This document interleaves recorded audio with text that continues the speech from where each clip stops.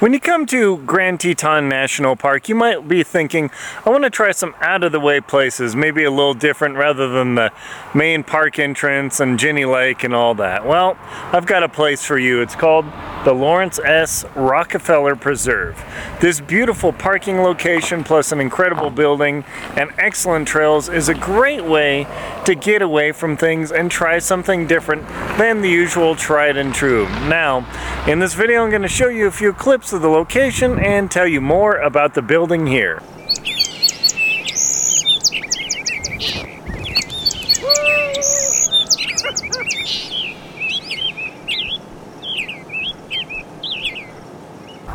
The Lawrence S. Rockefeller Preserve is really a beautiful location nestled in Grand Teton National Park along the Moose Wilson Road.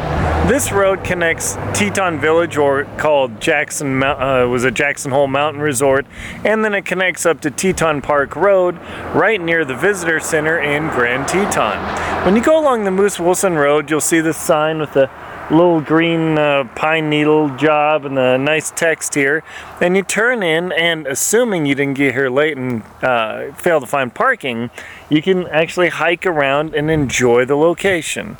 Also, there's a beautiful building in here that has a soundscape room that's really fascinating. You'll hear birds and chirping and thunderstorms. It's really fascinating just to sit and zen, to experience it. They also have a beautiful library and an ecological display, and it looks like they actually may support conferences. I'm not exactly sure about that, but it's well worth popping in and learning a little bit more about the area. This is also a great jumping off point if you want to hike to Phelps Lake. There are two trailheads. One is Death Canyon Trailhead, and then the other is the Lawrence S. Rockefeller Preserve, or LSR, and these both are great locations to access Phelps Lake.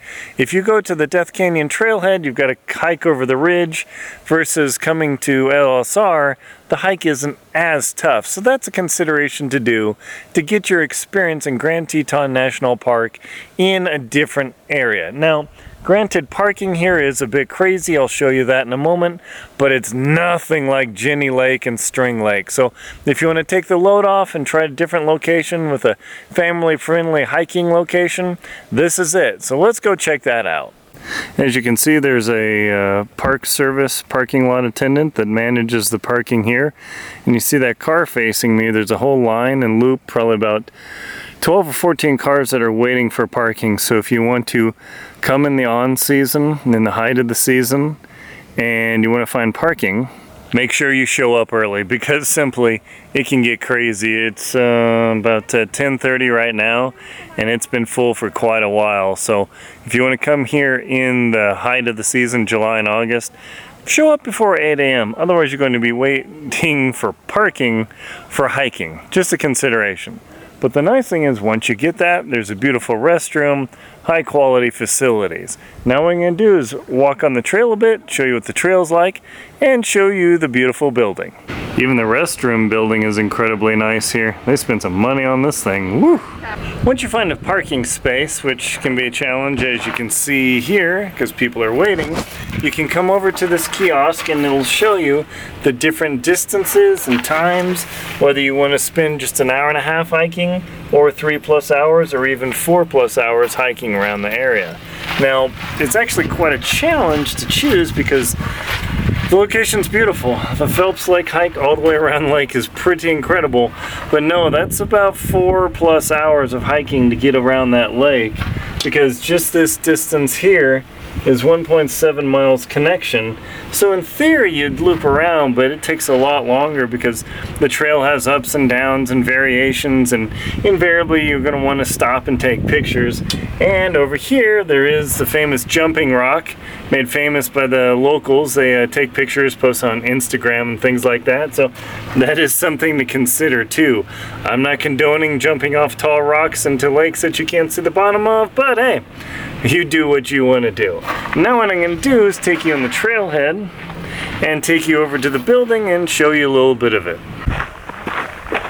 The nice part about the walk over to the building is it's a very flat trail.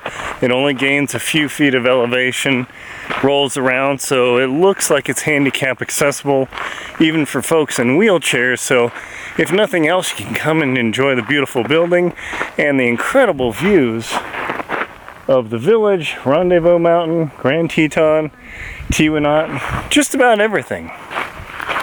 At this end of the building is the acoustic room.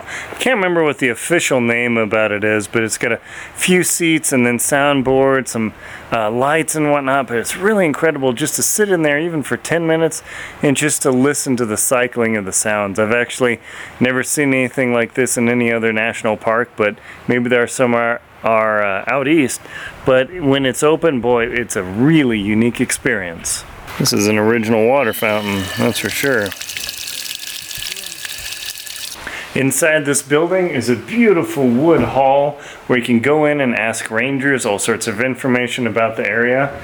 In front they have information on elk, moose, mule deer, black bear, coyotes, pikas, and of course the bears.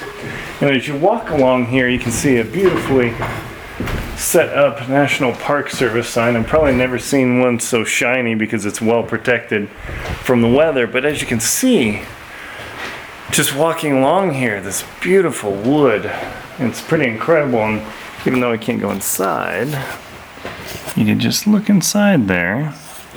See, the lights are on, and you can see the incredible library collection they have. It's really pretty nice. And it's a great sitting area, fireplace, and everything else.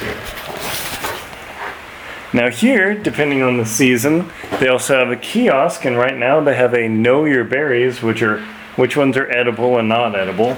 I'm not very good at berry identification, so you have to really be careful about it, but if you have the chance to find these things, yum, yum. And in the back of the kiosk, there's a little more information about big nests and tent caterpillars and all sorts of other flowers. So the LSR Preserve area is really worth visiting, especially with the family and kids, because there are interactive things you can touch and feel. It's really pretty fun. I mean, it's something that's quite a gem to people who come here, and the nice thing is the restrooms are super high quality. It's just not a hole in the woods as it was. My name's Aaron Linsdau. I'm a polar explorer and professional adventurer. Please like and comment on this video, and if you found it useful, subscribe to the channel. Thank you very much for watching, and enjoy your adventures.